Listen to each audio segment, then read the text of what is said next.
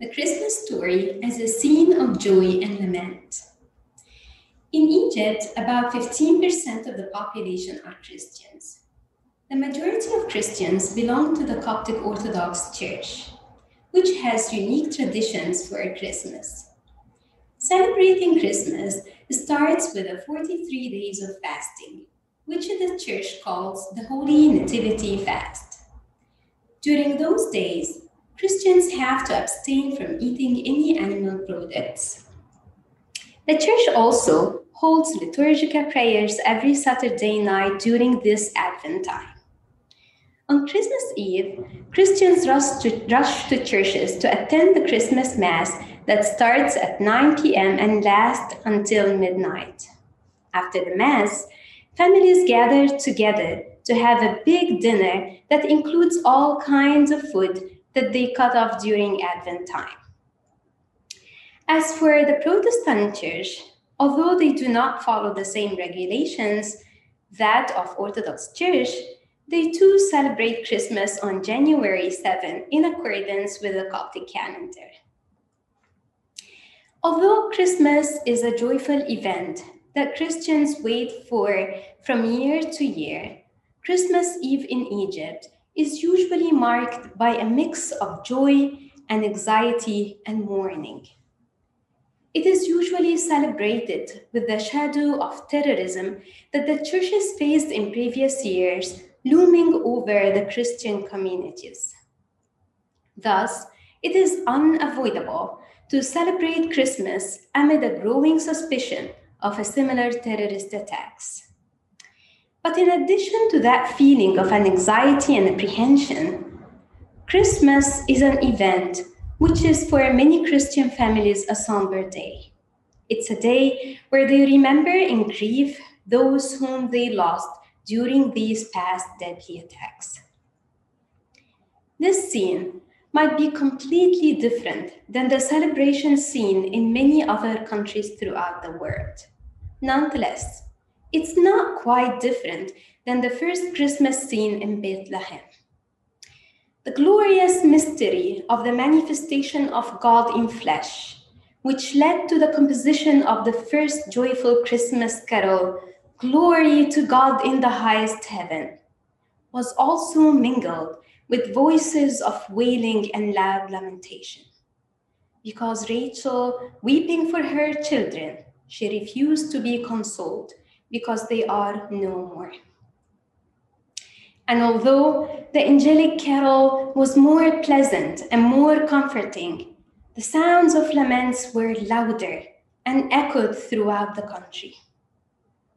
But despite the intensity of that gloomy atmosphere, the loud, dismal cries could not overwhelm the soft, joyful voice that was heard only by some few insignificant people.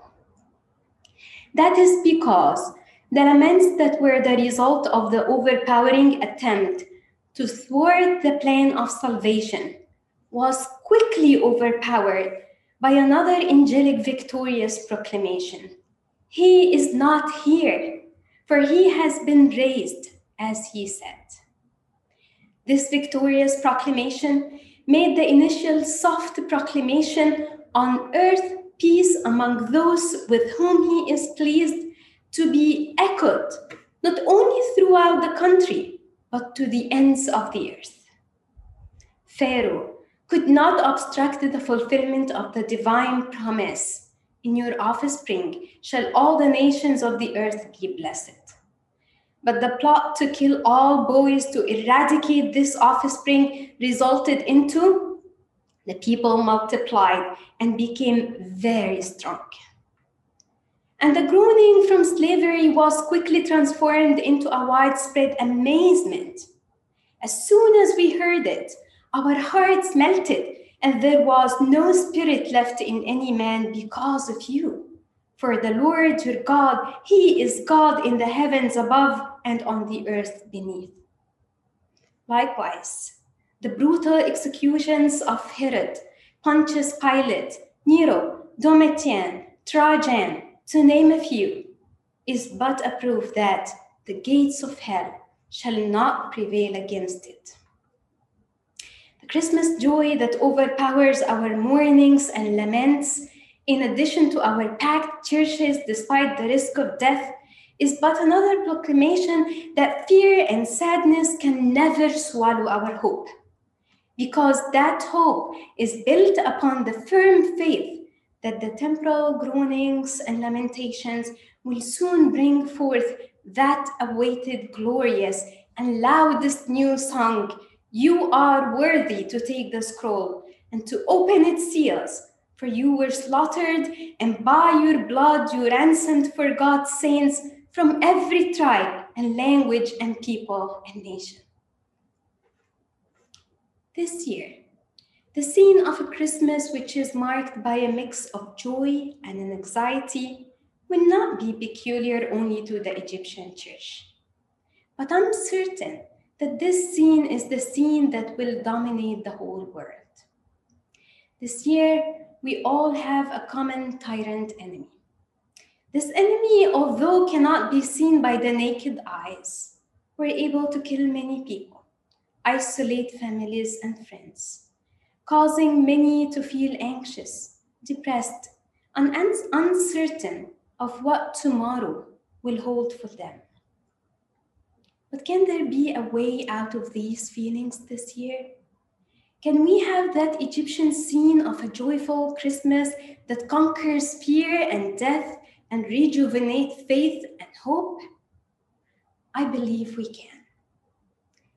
If we can only add to our Christmas carols this year some of Rachel's lamentations and groanings over what this enemy has revealed to us.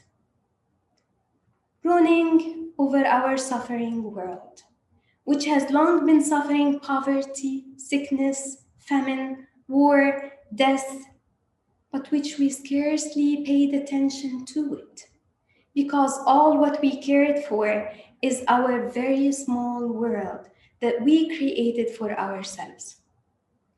Groaning over our increasing isolation, not because that is what fighting this virus demands, but because we missed our vocation to live an others-centered life in a self-centered world.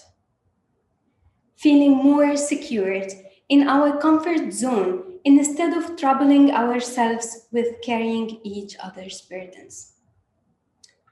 Groaning over the closed doors of our church that has long been closed behind herself, not because of the virus, but because of her fear and cowardness, even at Easter time, when people in other countries are tortured, imprisoned, put to death, but rejoice that they had been considered worthy to suffer for his name.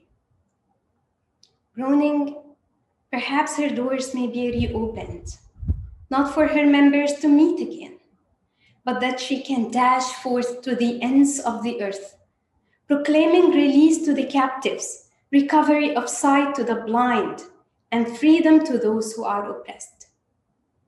Groaning, perhaps she may stand again against the gates of the worldly moralities, standards, and values. The hope and faith were always possible among the Christians in Egypt, because we believe that the blood of the martyrs has always been the seed of the church. And the hope and faith could be possible this year too, because we trust that our tears and groanings will be the seed of transformation and revival. Because, as Walter Brueggemann puts it, where the cry is not voiced, heaven is not moved, and history is not initiated. And then the end is hopelessness. But where the cry is seriously voiced, heaven will answer, and earth may have a new chance. May you all have a merry and hopeful Christmas.